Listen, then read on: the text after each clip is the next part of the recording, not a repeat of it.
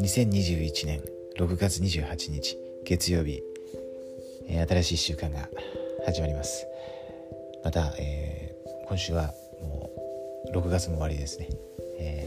新しい月も始まりますけれども、今週は教義と制約の71章から75章、全部で5章ありますね。読書課題になります。そして、次の安息日は、第一安息日で日曜学校ですね。よく優勝して日曜学校にですね参加できたらと思います。今日は71章から読みます。9節10節読みます。誠に主はあなた方にこのように言う。あなた方を責めるために作られる武器は全く役に立たない。またもし誰かがあなた方に反対して声を上げるならば、その者は私がふさわしいと思うときに打ち破られるであろう。ここの章の前書きに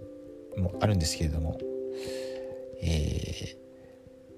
当時ジョセフ・スミスとシドニー・リグドンがこの聖書の翻訳をしていたわけですね。でそれを一時、中断するように言われたんですね。理由の一つとしてはここに書いてあります。廃墟したイズラブースによるいくつかの新聞記事が公表された結果として教会に対して生じていた悪感情を鎮めるために、兄弟たちは出て行ってほしいを解かなければならなかったですね。それに対するこの先ほどの主の言葉ですけれども、ここで直接関係あるのはそのさっきのエズラブースのすごくジョセフ・スミスもショックだったと思うんですけどね。今までは教会外の方ですよね。他の教会の牧師さんとか、いろんな人からもう14歳の頃からですよね、迫害を受けてたわけですけども、仲間ですよね。仲間から結局裏切られたというかですね、教会が離れてしまったので、そして迫害をですね受けたわけですよね。だから本当にショックだったと思うんですけれども、それに対して主はこういうふうに言われたわけですね。そういうその言葉によるこの攻撃、または何でしょうか、もっと暴力的なというかですね、物理的なこの攻撃もあると思うんですけれども、それに対して主は、こう言われています。ここに三章聖句もありますけど、イザヤ書の言葉もありますね。イザヤ書の54章17節、これちなみにモルモン書の中にもあって、その救い主ご自身が、語られてますよね。ニファ人に復活した後に現れてイザヤ書を引用した、あれがこの54章ですね。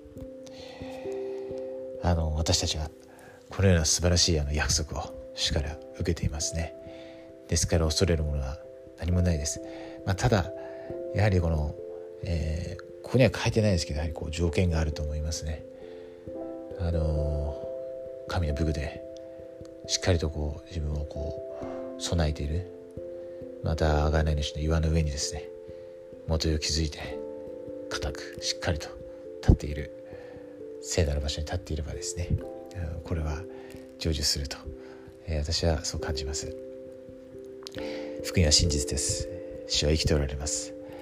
私たちの救い主、贖い主です。私たちがその方をですね今日も一日信頼して、そしてこの主の技を進めていくことができますように、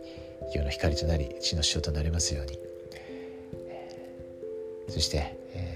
こういう悲しいですねエズラブースのようなことがありますけれども、本当にそうした悲しみを乗り越えて、そして、私たちが本当にこの神様をですね、選ぶ方がいらっしゃいますので、神に勝利をもたらそうと、心から望まれる人方たちをいますので、その方々を元に行って福音を分かち合うことができるように、そして私たちもそのように歩んでいけますように、心からイエス・キリスト様の皆によって祈ります。アーメン。